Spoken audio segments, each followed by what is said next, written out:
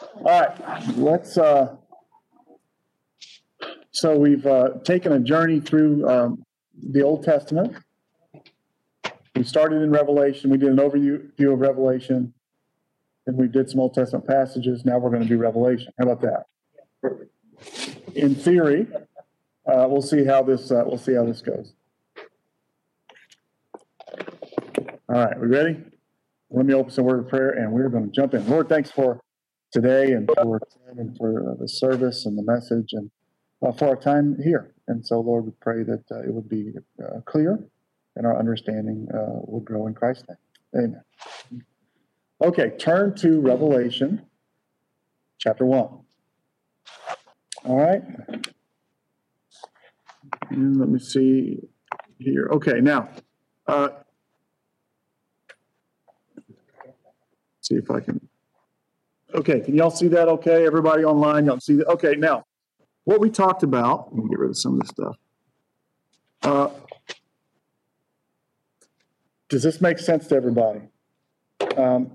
Hopefully it does, right? And so we're in the church age now. This is the cross, Christ's ascension to the right hand of the Father, where he resides as great high priest. That's the Psalm 110, until he returns. All of these, by the way, the charts, everything I'm showing you is available at biblicalstory.org, right?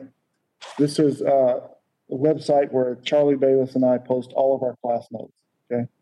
And so if you're in any book of the Bible, you can go there, biblicalstory.org. There's a video series there, and then there's notes for each book of the Bible. Okay, so this blue here is the rapture of the church and the return with Christ. Okay, so the 70th week of Daniel, this is what I've got up here on the board as well, but the 70th week of Daniel begins with the firm covenant. Okay, this is all prerequisite knowledge. These are things that we knew, the reader knows from the Old Testament before we even get to the book of Revelation. Okay,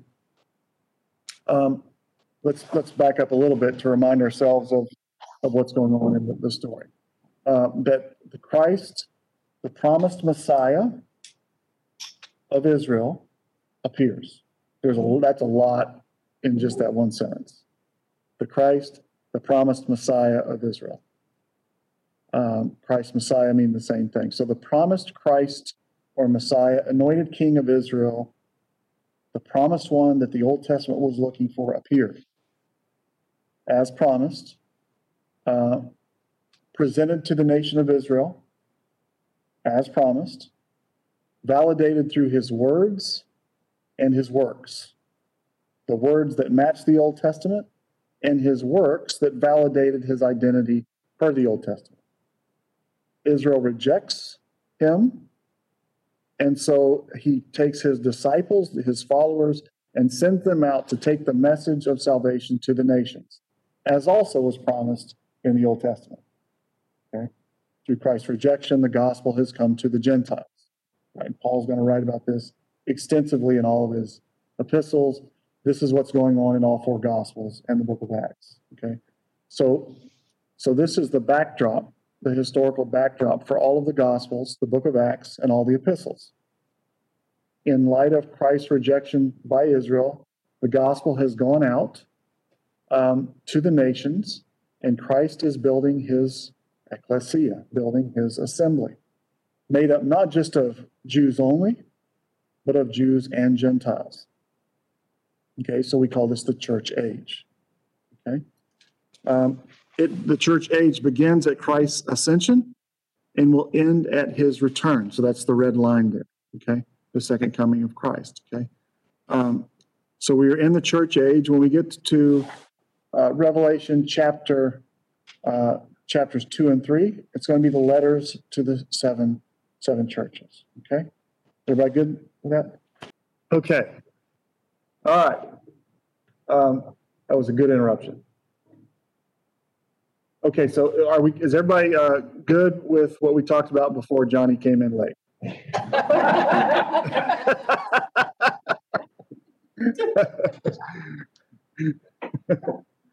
No, Johnny Baker. Jonathan came in, but Johnny Baker just showed up late. And Carla had to babysit him to get him here, because otherwise he'd be wandering the halls out there. That's it. Okay, we good?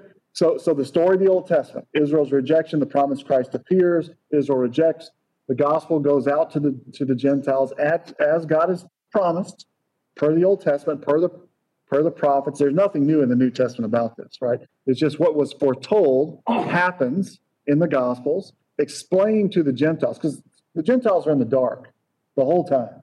The whole Old Testament, they don't have a clue. They're just out there, doing whatever Gentiles do. I was looking, this Wonder Woman 84, whatever that movie is out. Her name is Diana, right? Do you know about Diana? This is what the Gentiles worship.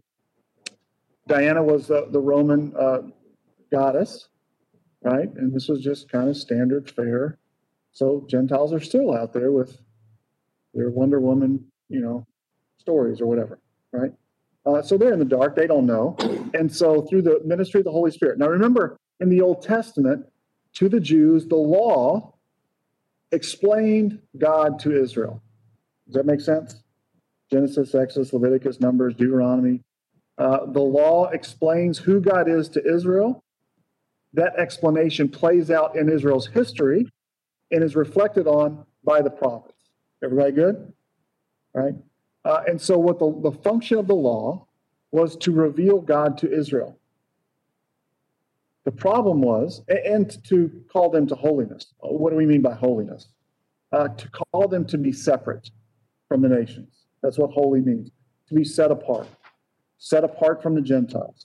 Don't worship the gods they worship. Don't dress like they dress. Don't do what they do. Okay? Did it work? No. At the end of the Old Testament story, the law has failed to do its job, and the Jews are just like the Gentiles. In fact, they're banished from the land and dispersed among the Gentiles.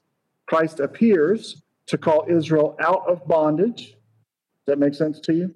Out of exile, and they reject the invitation. And so the gospel goes to the Jews in the diaspora, as it goes from Jerusalem to Judea, to Samaria, to the uttermost parts of the earth, calling Israel to repent. In light of Israel's rejection, then the gospel goes to the Gentiles. Here we are in Brenham, Texas, listening to and being taught the gospel, the good news of Messiah, the promised Christ of Israel. Good? All right. So turn to Romans. Let me introduce the book of Revelation by reminding you of what Paul says to the Romans. Okay? So this is in Romans chapter 11. Paul has explained Israel's rejection. It is not as though the word of God has failed. 11:11. They did not stumble so as to fall, did they? Talking about Israel. May it never be. But by their transgression, by Israel's transgression, I'm in chapter 11, verse 11 of Romans, salvation has come to the Gentiles to make them jealous. Now, if their transgression be riches to the world, does that make sense to you? Israel's rejection, gospel goes to the world. And their failure be riches for the Gentiles, how much more will their fulfillment be? In other words, the promises made to Israel, once they are fulfilled to Israel, what's going to take place then? Well, it's the kingdom. But I'm speaking to you who are Gentiles, insomuch as I am an apostle to the Gentiles, I magnify my ministry, if somehow I might move to jealousy my fellow countrymen and save some of them. So in the midst of Israel's general rebellion, there is still a believing remnant that is happening in Israel, and Paul's desire is for his brethren, that they would be saved. He continues. For if their rejection, if Israel's rejection be reconciliation of the world, what does that mean? Is everybody good with that? That the world rejected God, the Creator, and rejected the rock of his salvation, that is Christ. Right? And what will their acceptance be but life from the dead? And so Israel's rejection led to reconciliation to the world, the gospel going out to the Gentiles.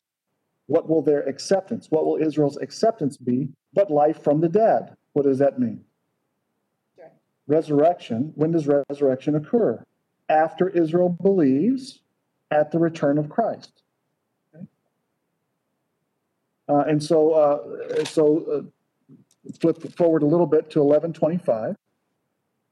For I do not want you to be unaware, brethren, of this mystery, lest you be wise in your own estimation, that a partial hardening has happened to Israel until the fullness of the Gentiles has come in. All right, so we are in this time where the fullness of the Gentiles is coming in. All right, it hasn't been completed. The gospel is still going out to the Gentiles. But after the fullness of the Gentiles has been completed, then all Israel will be saved, just as it is written. All right. You define all Israel. So the nation Israel, all of those who are on the earth as Israel, who believe in the Christ, will be saved. And so is that a certain time, like in Revelation chapter something? Well, we're getting there. We're setting it up, right? So this is what we're anticipating, right? And now, not only believers who are alive at that time, but also those who have perished in the past, having faith in Christ. Okay? Right. They will be. Abraham will be saved. Is Abraham saved now?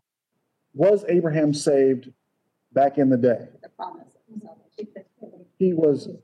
He was already, but not yet saved. He was on the paradise side. Okay.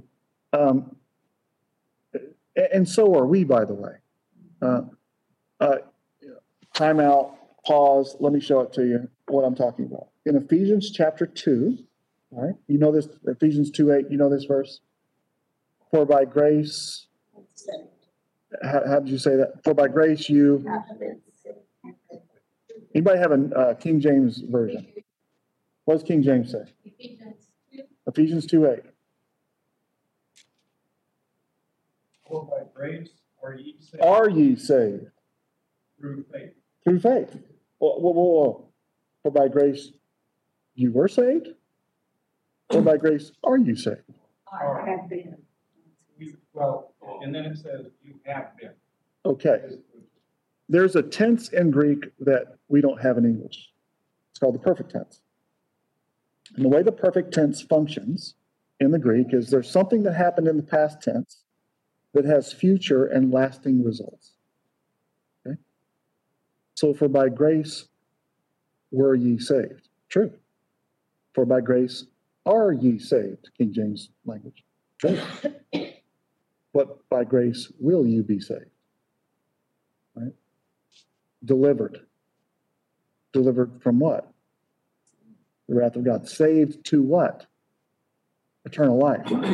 So do you have the promise of eternal life now? Yes? Do you have the reality of eternal life now? It's resurrection from the dead. We're still waiting for it. Okay? So Abraham was saved in the sense that he believed, but his faith was looking forward to a future deliverance from death. By grace, you have been saved. And so there's a sense in which you have been delivered from the penalty of God's wrath now, but you are still looking forward to the salvation which is still to come. So we would be right to talk about salvation in the past sense, in the present sense, and also, and most importantly, in the future sense. It's the perfect tense. It's the perfect tense. And I just share really quick. I remember we were down at David's mom's house one time, and James was probably in 13 or 14. He was sitting on a swing, and he got up, and then David came down and sat on that spot, and James came back. He said, Dad, I was sitting there. He said, well, you're not sitting here now. He goes, well, I was sitting there in the perfect tense. I don't remember that, but he's claimed it forever. Got you with your own word. Yeah, that's right. Okay, so What was said about all this day at that day, the Jews that were in the early church, they're in the church, right? we're going to talk. Yeah, we'll talk about that when we get there, because there's some misunderstanding about who's in the church, who's not in the church, and all that. Okay, so when will Abraham be delivered from death? Yeah, future tense. Isaac? Jacob? All of Old Testament Israel who believed? Because not all Israel is Israel, since not all Israel believed, so the remnant, right? And then when God fulfills his promises to the nation and calls the nation as a whole, remember, the nation as a whole repented, a remnant continued. But now in the end, the nation as a whole will believe, right? So that which was rejected, they will believe as a nation. And so all of Israel, past, present, Israel at the time, will be saved. Does that make sense? Okay. All right. So, thus all Israel shall be saved. I'm in Romans chapter 11, verse 26, just as it is written. And then he goes and quotes appropriately the book of Isaiah. For the deliverer will come from Zion, and he will remove ungodliness from Jacob. When will the ungodliness be removed from Jacob? When will the ungodliness be removed from you, from me? At Christ's return, at the resurrection. And this is my covenant with them when I take away their sins. So from the standpoint of the gospel, he's talking about Israel here, they are enemies for y'all's, Romans, Gentiles, sake. But from the standpoint of God's choice, God's election, they are beloved for the sake of the fathers. For the gifts and the calling of God are irrevocable. Right? He made his promises to them. He will keep promises to them. So, but touching by election, that's those who are saved, that's the elected? No.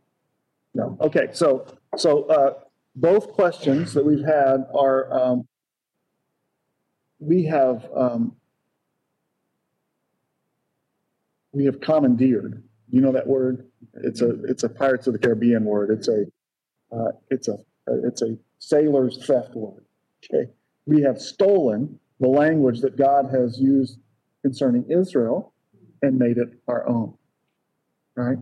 And so whether we're talking about Ephesians chapter 1 or Romans chapter 8, talking about the elect, those whom he foreknew, he predestined to be conformed to his image.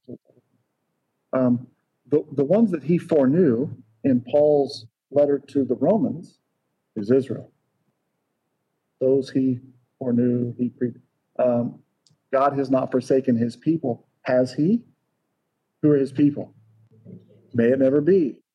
11:1, let me read this to you. I say, then God has not rejected his people, has he? May it never be. For I too am an Israelite, a descendant of Abraham, of the tribe of Benjamin. God has not rejected his people whom he foreknew. Or do you not know what the scripture says about Elijah? How he pleads with God against Israel. So the foreknew, elect, predestined to be conformed, all that Paul is saying is what we're watching, what we're going to read about in the book of Revelation. That which God promised to Israel, he will keep. Right? He foreknew, he predestined, he chose, he foreknew, and he will keep his promises to them. So the whole predestination argument that the church has is the point. It's not talking about the church at all. It's a theological discussion that is valid, but when we take the theological discussion and when we assign it to Romans 1 or Ephesians 8, Paul is talking about the Jews in Romans 1 and Ephesians 8. Can you differentiate between the nation of Israel?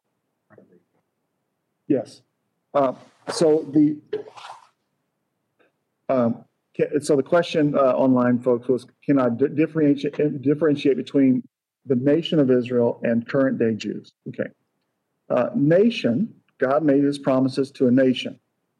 Okay. Nations have borders, people, and a government. And so so this goes back to, I think several weeks ago, we went through Jeremiah 31. God has not forsaken his people. He's going to keep his promises. He's going to make a new covenant with the house of Israel and with the house of Judah, not like the covenant which he made before, which they broke. He's going to take them from the nations. He's going to bring them back into the land. He's going to give them a new heart and a new spirit, right? That's his promises. And then he says, if you see the sky, the stars in the sky or the waves on the seashore, calls it this fixed order, know this. If you see this fixed order, know this, God has not deserted his people, Israel, from being a nation before him forever. Now, Israel stopped being a nation when Babylon came and hauled them into captivity. From that time on, the people, the Jews, were dispersed among the nations, but they were not a nation. Not until the 1940s was Israel reinstated as a nation. But the Jews, by and large, are still a dispersed people. And so he's going to bring them back into the land which their fathers possessed, and they will possess it, and he will keep his promises to them. So right now there's a place on the map called Israel, and there are some people of Jewish descent who live in Israel, but not all are gathered back yet. Right? And so all of these promises in the Old Testament still have to be fulfilled in the future. Okay? God is going to keep his promises to his people. In light of their rejection, his promises have come to us, the Gentiles, but God will keep his promises to his people. Right?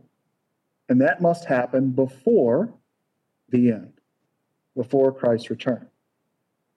This is what Daniel calls the 70th seven, or the last 70th week of Daniel, right? The last 7-year period is where God keeps his promises to the nation as he promised throughout the Old Testament. And so that means literally that every Jew on the planet is back to Israel. He's going to bring them back to the land which they possess in their fathers.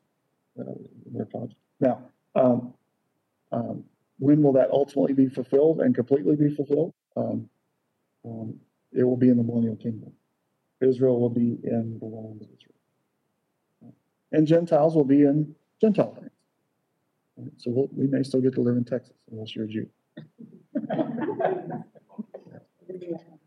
If you talk to a Jew and say, hey, you get to live in Oklahoma in the resurrection, they're going, I'm not interested. I don't know if anyone's interested in living in Oklahoma. But nonetheless, that's not a big appeal. They want to live in the land that was promised to them. That makes sense? Okay, so we good? All of that is necessary prior knowledge before we get to the book of Revelation. Okay? John is now going to explain what's going to happen at the end. Okay? The end. That is the word apocalypse. Let me do this. Let's see. All right, so Revelation chapter 1. Do you know the word apocalypse? That's the first word. Okay. We call it the book of Revelation. It is not the book of Revelation. It's actually the apocalypse. Okay. That's the first word. The apocalypse of Jesus Christ. That's translated the revelation of Jesus Christ, which he gave, which God gave him to show his bondservants. So the revelation of Jesus Christ, which God gave to Christ to show to his bondservants the things which must take place, and he sent and communicated it by his angel. See if I can make these two stay together. Communicate by his angel to his servant John. Okay. Now I want you to. This is pretty important here. Just the order that takes place in these two verses. The apocalypse, the revelation, comes from God the Father to Christ through an angel to John for the bondservants. Good. Okay. This is standard fare. Okay. John is going to write in 1 John. that which we have seen and we have, heard and our hands handled concerning the word of life, we proclaim to you all, so that you all may have fellowship with us, apostles, as our fellowship is with the Father and with the Son. Because in the Gospel of John, the Word of the Father became flesh in the Son and tabernacled among us, the apostles, and we proclaimed it to you. Did you catch that? You're going to get this all the way through the New Testament, all the way through the Old Testament, that God is only known through his word given to his apostles and prophets. Not through average Joe. And throughout the Old Testament story, there are those who, and New Testament story, there are those who claim to have revelation from God, yet their words don't match. And they're called false prophets or false teachers. Right? I don't know if Pastor didn't mention this, but there's this really interesting, the English translations they communicate it, but sometimes literal just nails the point. It makes the point explicit.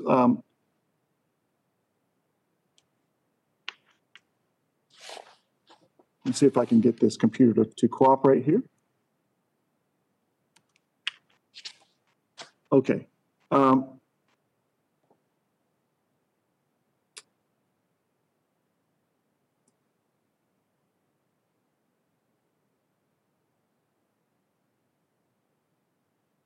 In Fight the Good Fight, Take Hold of Eternal Life, which we called, and you made the good confession. Do you see that?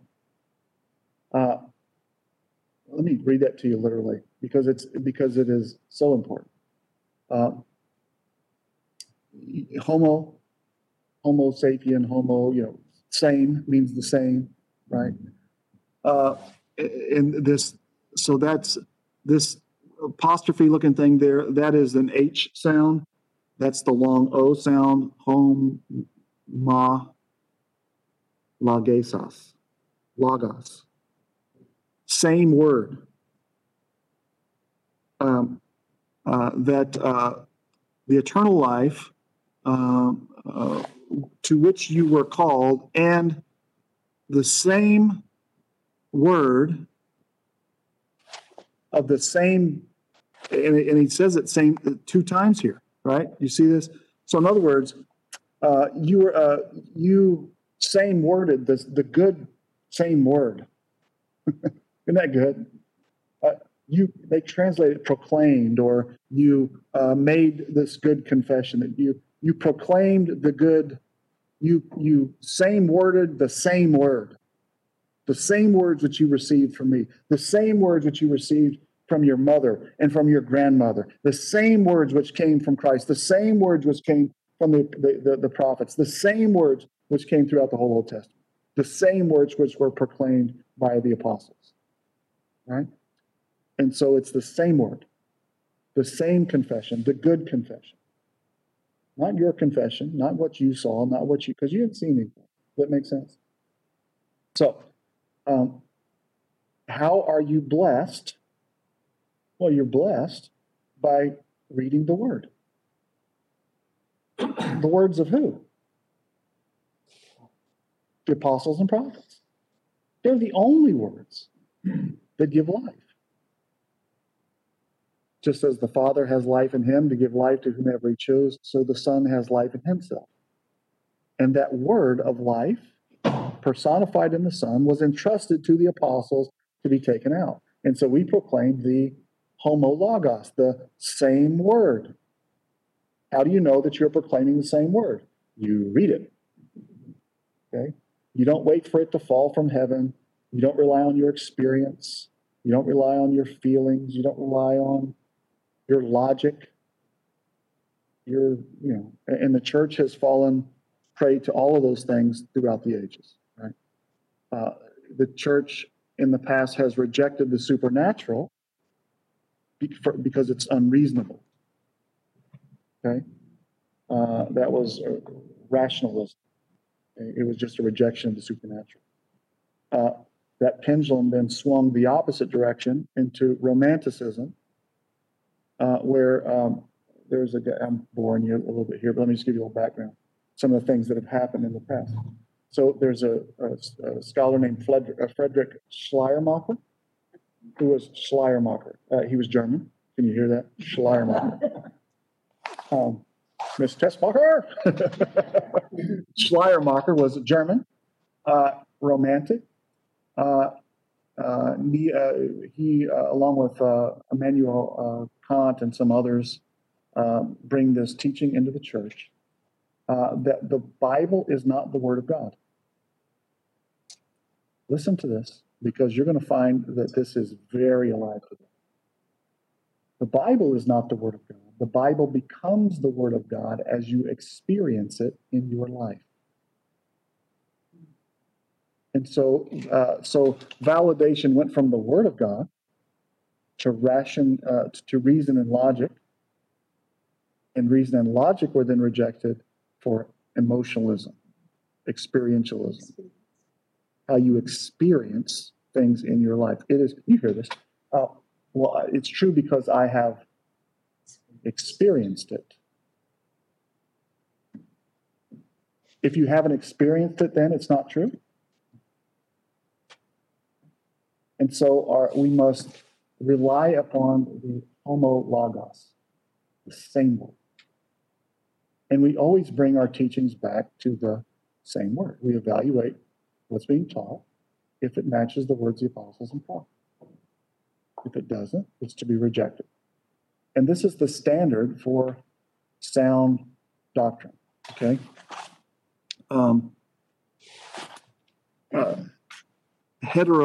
Fight the good fight, keep the faith, heterodiaskolos, homo, same, hetero, other, didaskalos is teaching, other teaching. Well, what makes it other teaching? It's not homologos. It's not the same words. They're different words, different teaching, right? And so this is very foundational to what we are to believe in the church. God the Father, through the Son, to the apostles, to the church.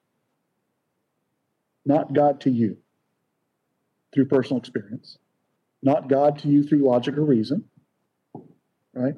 But this is how God has revealed himself throughout all of the ages.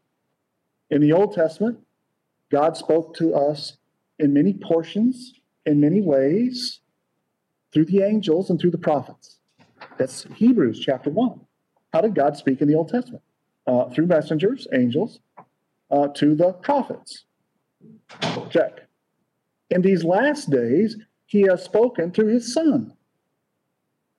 Now, who carries the words of the Son? The apostles.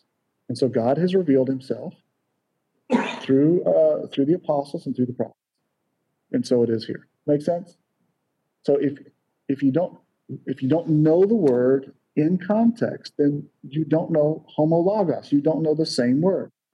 And you don't go in there and say, this verse is for me, and talk about experience or whatever. Good? Okay. All right. And by the way, that's how you're blessed. You're blessed because you know this God through reading his word. And if what he's done back there, he's faithful. If he kept his promises back then, he's faithful. And he kept his promises during this time of the Bible, he's faithful. And now we're here, and we're looking, all of this is still looking forward to the end. And he's faithful to keep it then. And so it affects how every believer throughout the ages lives, because they look forward to the end. The motivation was always the end. And so here we are, right? So Revelation chapter 1.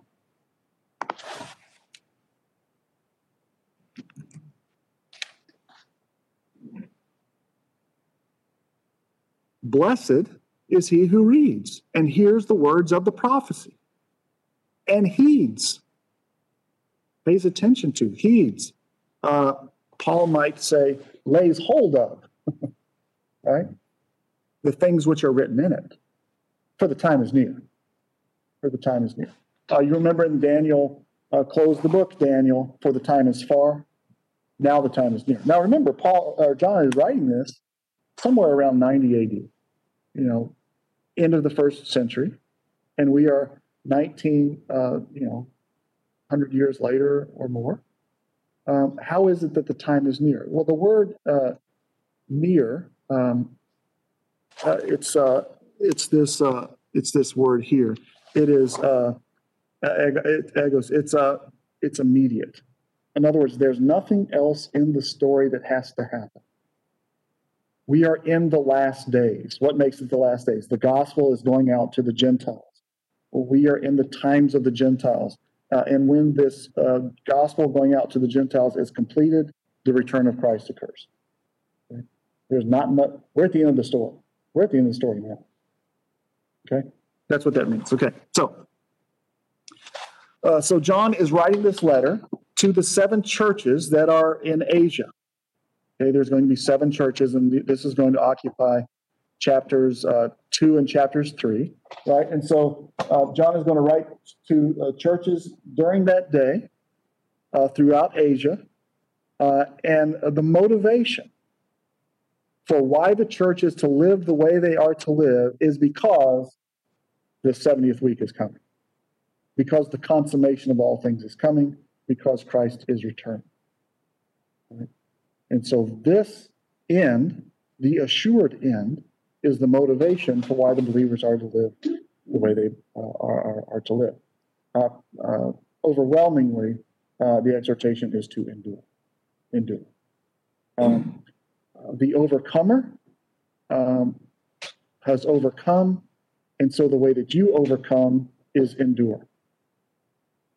The word overcomer, we talked about this, that's the word Nike shoes. Victor, overcome, okay? The overcomer has overcome. Who's the overcomer? How has he overcome? What has he overcome? Yeah, death. And so he has overcome. How will you overcome? How will you overcome death? Through faith in the overcomer, right? And so you endure, you persevere. Good? Okay. All right, so the letter is to the 7 churches. No, there are more than 7, but. There are more than 7 churches, but John is writing these. John is exiled on the island of Patmos, and he's writing this letter to the churches that are basically on shore. He's on an island on shore, and those are the 7 churches that are there. Okay. To the 7 churches, grace to you and peace from him who is, who was, and who is to come, and from the 7 spirits who are before his throne, and from Jesus Christ, the faithful witness, the firstborn from the dead, and the ruler of the kings of the earth. To him who loves us and released us from our sins by his blood, and he's made us to be a kingdom of priests to his God and Father. To him the glory and dominion forever and ever. Amen. Okay, now let's pause there for a minute. I want to focus in on that word, kingdom of priests. He's made us to be a kingdom, priest to his God and Father. Who is the kingdom of priests? Do you know that language? This was Israel. They were created to be a kingdom of priests, a holy nation, a nation to the nations. Okay? Hold your finger and go back to Galatians. We're going to go back to Galatians chapter 2. Galatians chapter 2. Now let's remind ourselves of who each of these apostles are writing to. Okay, Romans, of Corinthians, 2 Corinthians, Galatians chapter 2. Paul is explaining his discipleship, his call to Christ in chapter 2 of Galatians, and he's explaining that he went up after 14 years to Jerusalem to meet with the apostles. Okay,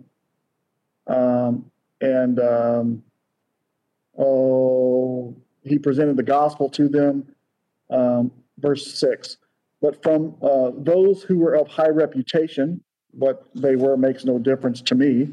God shows no partiality. Well, those who were of reputation contributed nothing to me. In other words, the apostles, the disciples of Jesus during his life and ministry, who were sent out, had nothing to contribute to Paul's gospel. Why not? Because Paul was teaching the gospel of the Old Testament. What was Jesus teaching? Gospel of the Old Testament. What were the disciples teaching? Gospel of the Old Testament, right?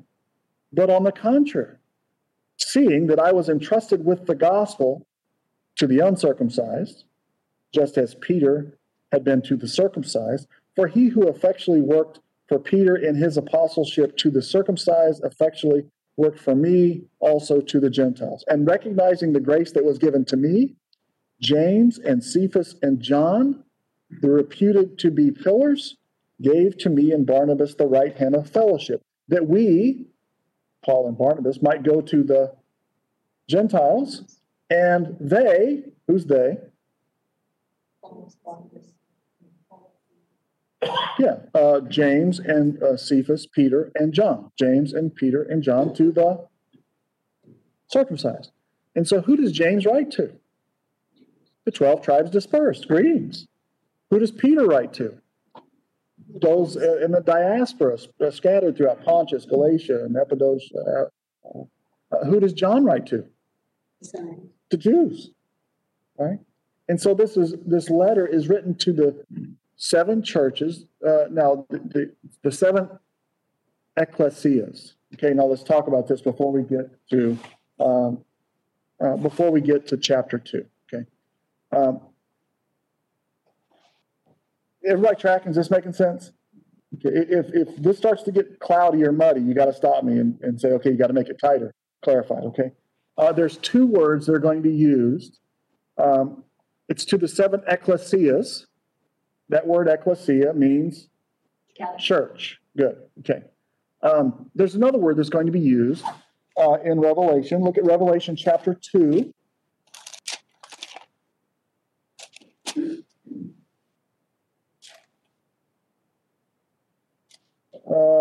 Let's see here. Revelation chapter 2. Let me find it. I'm looking, here it is. In chapter 2, verse 9, I know your tribulation and your poverty.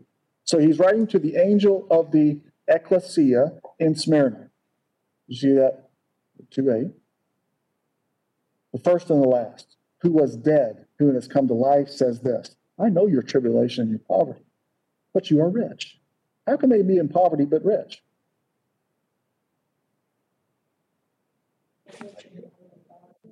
It's the same thing that preacher was talking about today, saying they think the gospel is a means of gain. It is of great gain. It is a means of great gain, if you understand it correctly. Not cash. The great gain is not cash. The great gain is eternal life, right? So they may be poor financially, but they are rich in Christ. Okay? They were purchased not with silver or gold, but with the precious blood of Christ, which is far more valuable. Okay? And the blasphemy by those who say they are Jews and are not, that are of the synagogue of Satan. Do you see that? The synagogue. Okay, so synagogue in Greek is synagogue. That's helpful. Church in Greek is ecclesia. Good? Now, when we go from the Greek, which is New Testament language, 2 different words are used for the same one word that's used in the Old Testament. The one word that's used in the Old Testament is kohel. Kohel is the assembly. Okay? The way that kohel is translated into the Greek Old Testament and the Greek New Testament is one of 2 ways. It is either translated as ecclesia or synagogue. Okay? And so John is writing to these Jews who are in the ecclesia. I will build my ecclesia, and the gates of hell will not prevail against it. Okay? In the Gospels, is there a synagogue in the Gospels? Yeah. Who controls the synagogue? The Jews. Which Jews? The believing Jews? No. The unbelieving Jews, right? And so the synagogue, the Kohel, has rejected Christ, right? And they have become the Kohel of Satan, the synagogue of Satan. And so Christ is going to build his church, and the gates of hell will not prevail against it, okay? And so John is encouraging these Jewish believers who have believed the gospel, right? Saying, don't worry about the synagogue of Satan, who claim to be Jews but are not. Are they not Jews? No, they're Jews. It's the same thing that Paul's saying. Not all Israel is Israel because not all Israel believed. Are you with me? John says the same thing in 1 John. Remember, who's John writing to? Jews. Unbelieving Jews or believing Jews? Believing Jews. And so John writes to believing Jews and says, they went out from us because they were not really of us. Not all Israel is Israel because not all Israel believe. In light of Israel's rejection, the gospel has gone to the Gentiles, and Israel, God's promised people, other than the remnant, have become the synagogue of Satan. Right? And so he's writing to the 7 churches, the 7 groups of believers who have believed upon Christ, to encourage them to endure in the midst of tribulation. And the tribulation is coming against them predominantly from their fellow Jews. They've become enemies. In these churches, are there Gentiles and believing Jews? There may be, but remember, John is writing to the Jews. And so this kingdom of priests, Israel was created to be a kingdom of priests, a holy nation. And John is saying, you hold on to that promise because it's coming. You with me? Making sense? Okay. All right, back to chapter 1. Verse 7. Behold, he is coming with the clouds, and every eye will see him, even those who pierced him. And all the tribes of the earth will mourn. Even so. Okay. What's he saying? We've gone through some of these passages. He is coming with the clouds. Hold your finger, go back to Daniel chapter 7. Remember in Daniel, we went through Daniel. Daniel chapter 7 is Daniel's dream or vision of the 4 beasts coming out of the sea. Right? These are 4 beast nations, Gentile nations that are going to rule over the land of Israel during the times of the Gentiles, starting with Babylon, Medes, Persians, Greece, and then Rome. Good? Okay. And then he kept looking in this night vision, chapter 7, verse 9, until thrones were set up. Daniel 7:9. And the Ancient of Days took his seat. His vesture was like white snow, and the hair of his head like pure wool. His throne ablaze with flames, and its wheels were a burning fire. And a river of fire was flowing and coming out from before him, and thousands upon thousands were attending him, and myriads upon myriads were standing before him. And the courts sat, and the books were open. And I kept looking because of the sound of the boastful words which the horn was speaking. This was the little horn. We're going to get to him in the book of Revelation. And I kept looking until the beast was slain, and its body was destroyed and given to the burning of fire. This is going to take place in Revelation chapter 20. And the rest of the beasts, their dominion was taken away, but an extension of life was granted to them for an appointed period of time, millennial kingdom.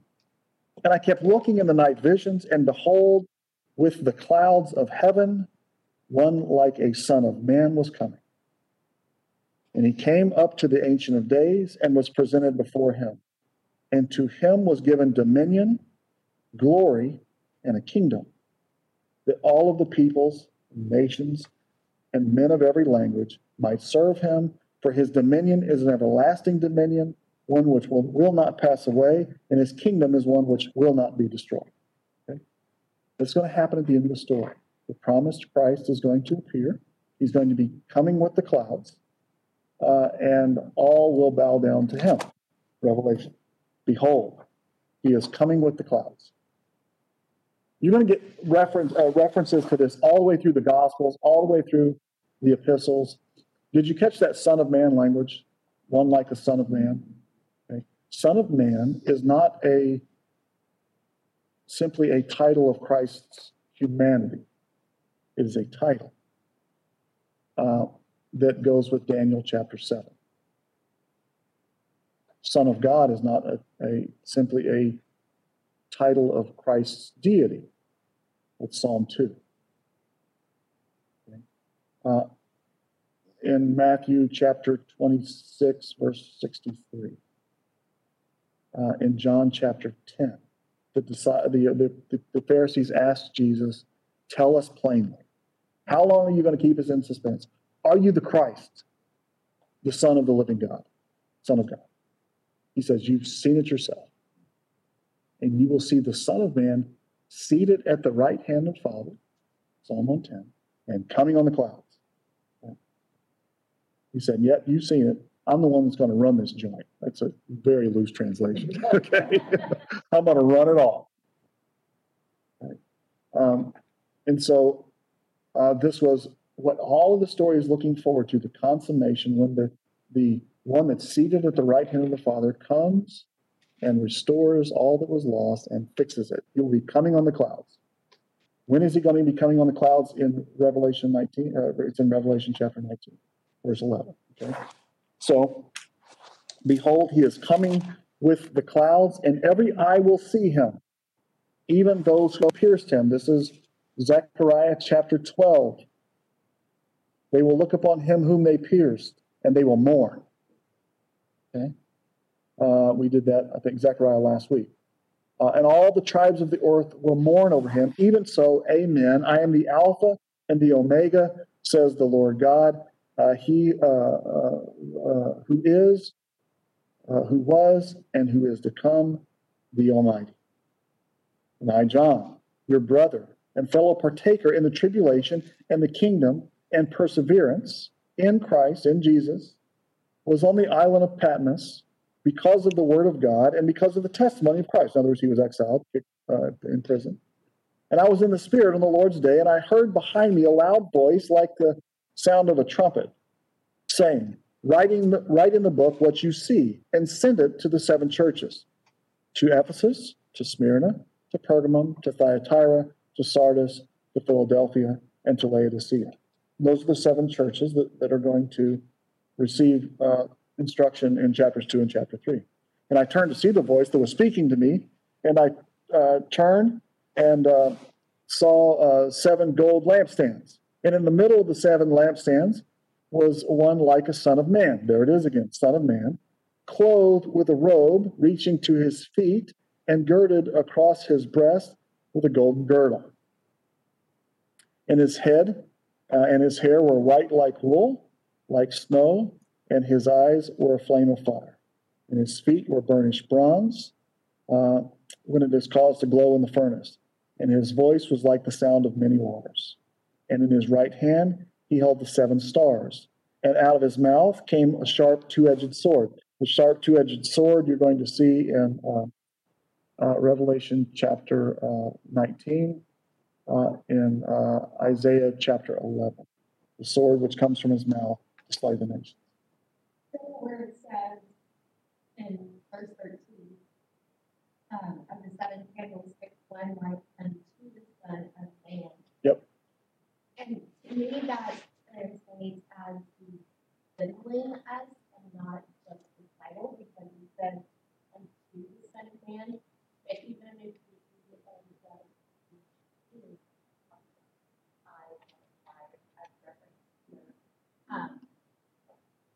and picture that as likened to Son of Man, like having REI. Yeah, so this is where we go wrong when we associate the Son of Man with humanity. In all 3 of the synoptic gospels, synoptics means Matthew and Mark and Luke. after uh, Christ's rejection by Israel. The promise of the church is given, and then he tells his disciples, you will see the king in his glory. And then there's the transfiguration. This transfiguration is when they see this Christ, transfigured Christ in his glory, and they hit the dirt like dead men, right? So that's what it's talking about. Does that make sense? Right.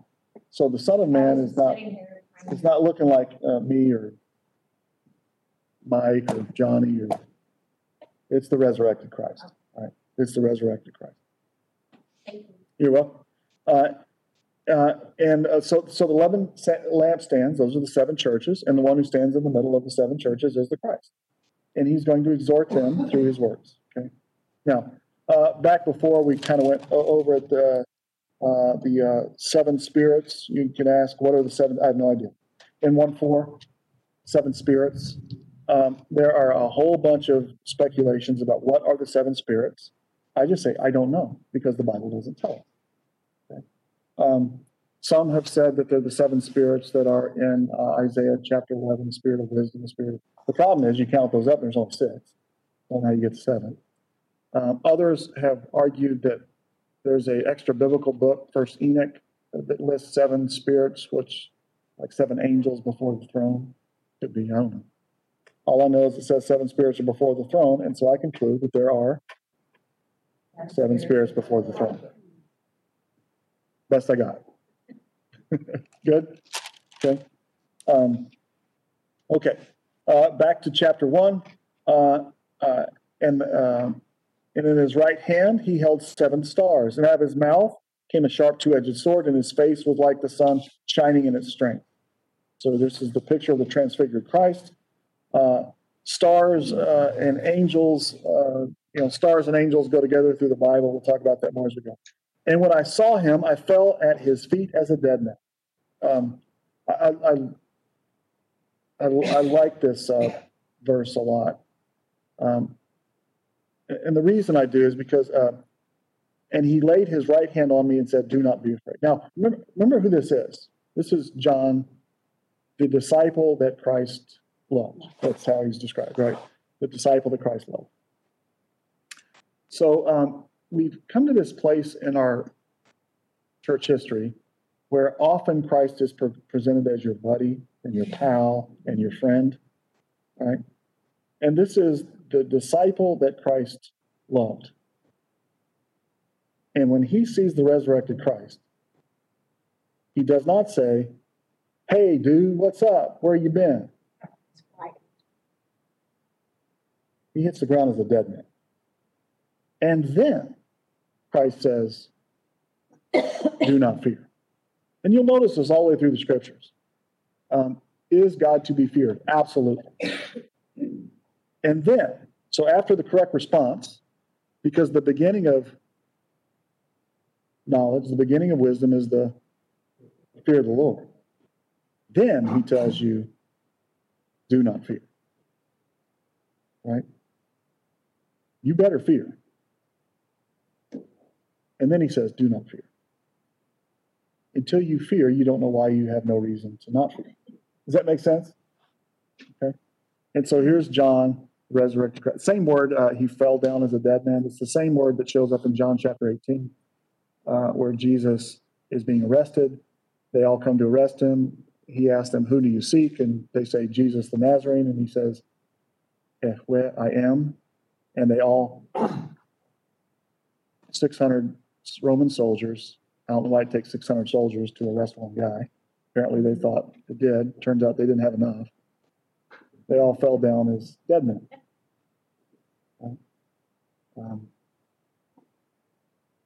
Anyway, so great verse there. Do not fear. I am the first and the last. I am the living one. I was dead, and behold, I am alive forevermore. And I have the keys of death and Hades. Now, just think about that for a second. What then do you have to fear?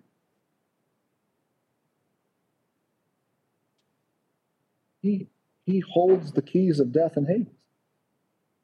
I've said this before, one of my favorite stories, I think it's a funny story. It's in John chapter 11. Jesus raises Lazarus from the dead.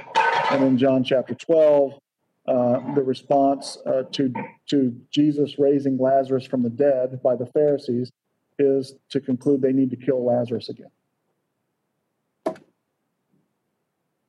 That's just absurd. There's nothing you can do. If you're a believer, and this is true, if this is true, you have nothing to fear, right? This is the motivation for why we do what we, and why we can endure, and why even if we are poor, we are rich, right? Therefore, and this is the structure for the book, okay? I'm going to close it up at the end of chapter 1. Therefore, John, write the things which you have seen, and the things which are, and the things which shall take place after these things. Write the things which you have seen. That's the vision you just saw. You're on the island of Patmos. You were there in the Spirit on the day of the Lord, and you heard behind you this voice saying, and you turn and look, and you saw what you, tell them about that. Write that down. And the things which are. What are the things which are? The letters to the 7 churches. These are the things which are. Write the things which are. Okay? And then, and most importantly, write the things which shall take place after these things. Okay? In chapter 4, verse 1, chapter 4 begins with, after these things I looked and behold. Okay? So write the things which you've seen, the things which are, and the things which shall take place after these things. Okay, the after these things is chapter 4 through chapter 22. Good? As for the mystery of the 7 stars, which you saw in my right hand, right? This is why if you read it, you don't have to interpret it. The Bible's going to tell you what these things represent. And if it doesn't tell you, maybe it's already told you in the Old Testament, the imagery that is being repeated, or you're just not to know. Okay? The 7 stars are what? The angels of the 7 churches. The messengers of the 7 churches. Okay? And the 7 lampstands, what are they? 7 churches. Okay. So you have the 7 churches are the lampstands, and the stars are the angels. Okay, now, there are 2 views on what the angels are, angels messengers. Okay? Angelos is the word in Greek. In Hebrew, it's malach. Okay? A malach it just means messenger. Okay? If it's a messenger from God, then don't be shocked if it's an angel, a angelic being. But a messenger from God can also be Paul. Could be a messenger from God. Christ is a messenger from God, right? And so some have argued, and you'll get this in 1st and 2nd Timothy. Sometimes the preacher is called the messenger. Okay? And so maybe these are the 7 messengers are the 7 pastors overseeing the churches. Okay? Now, I want you to notice that in the letters to the 7 churches, who's the letter actually to? To the angel of the church in Ephesus, write. To the angel at the church of Smyrna, write. And to the angel of the church of Pergamum, write. Now, the way that this goes is God the Father gave this revelation to the Son. The Son gives it to the angel, you with me, to take it to John. And then John's going to take this message and give it to the angels. I don't know that that's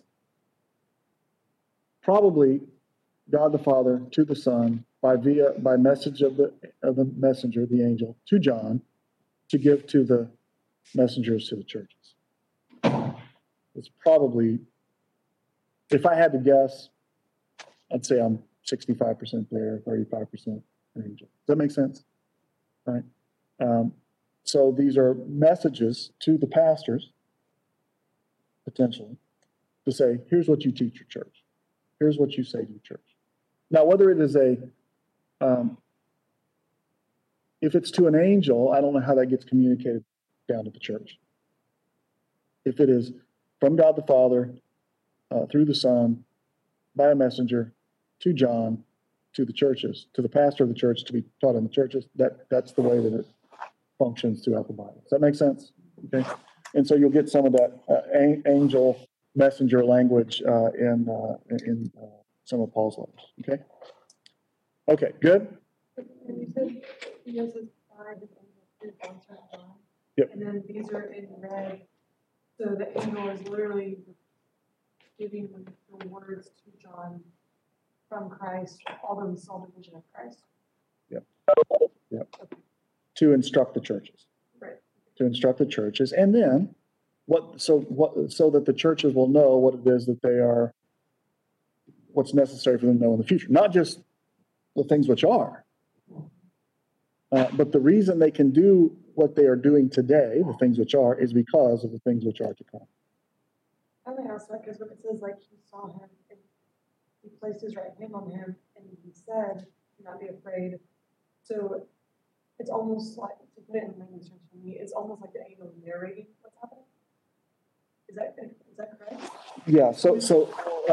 Yeah, I see what you're asking. So one of the things that happens in the Old Testament is an angel will show up, and it will announce it as an angel. The angel of the Lord appeared to Abraham. And then Abraham is talking to the angel, but Abraham addresses the angel as the Lord. Okay, why is that? You'll get the same thing in Old Testament stories with a messenger from King David. So that's not an angelic being. It is a malach, David, a messenger of David. But when that messenger is addressed by whoever, they will address the messenger as the king. So you treat the messenger, so you treat the king. It's not how we do it, but it is how we do it. Is that good? All right, we doing okay? Tracking? Chapter 1 makes sense. All right, we're 1/22nd of the way through the book, and we're rolling along pretty good. Okay, so next week, read chapters 2 and chapters 3. Remind me this for next week. Chapters 2 and chapter 3, and look for the things that are repeated. Right? What are the promises? There's look for the structure that goes to these 7 churches. It's basically the same formula: introduction, what's going on in the church, exhortation to endure, and promises. Okay? Look at those promises, and then you're going to see those promises for the overcomers show up throughout the rest of the book of Revelation. Okay? And where do they show up? It's going to help us. It's going to help us guide our way. That we started this in July. Yeah. And aren't you teaching Revelation this week in like 2 days? Teach this class. In Monday through this week, I'm teaching in 40 hours Hebrews, 1st, 2nd, and 3rd John, 1st and 2nd Peter, James, and Jude, and Revelation. And so we're going to go a whole lot faster than we're going in here. Yeah. That's okay. Not as detailed. But what's going to happen is I'm going to have to just say, look, this is what it is. Trust me. Read the notes next. Okay. And they'll have, it might take them a lifetime to figure it out. This is why Sunday school and church is such a better way to do this. Week after week, we're in no rush. We don't have, we don't have to be done by 5 o'clock on Friday. And so we have time to ask questions and think, and if it takes longer, it takes longer. But this week is going to be quick. Be quick for those folks. So anyway, let me close the word of prayer, and we're done. Lord, thanks for today, for our church. Lord, we continue to lift up to you this whole COVID thing. Help us get through this, get us back to being the body of Christ, meeting together, spending time with one another, encouraging one another. Lord, thank you for the opportunity today to study. And Lord, continue to be with us in Christ's name. Amen.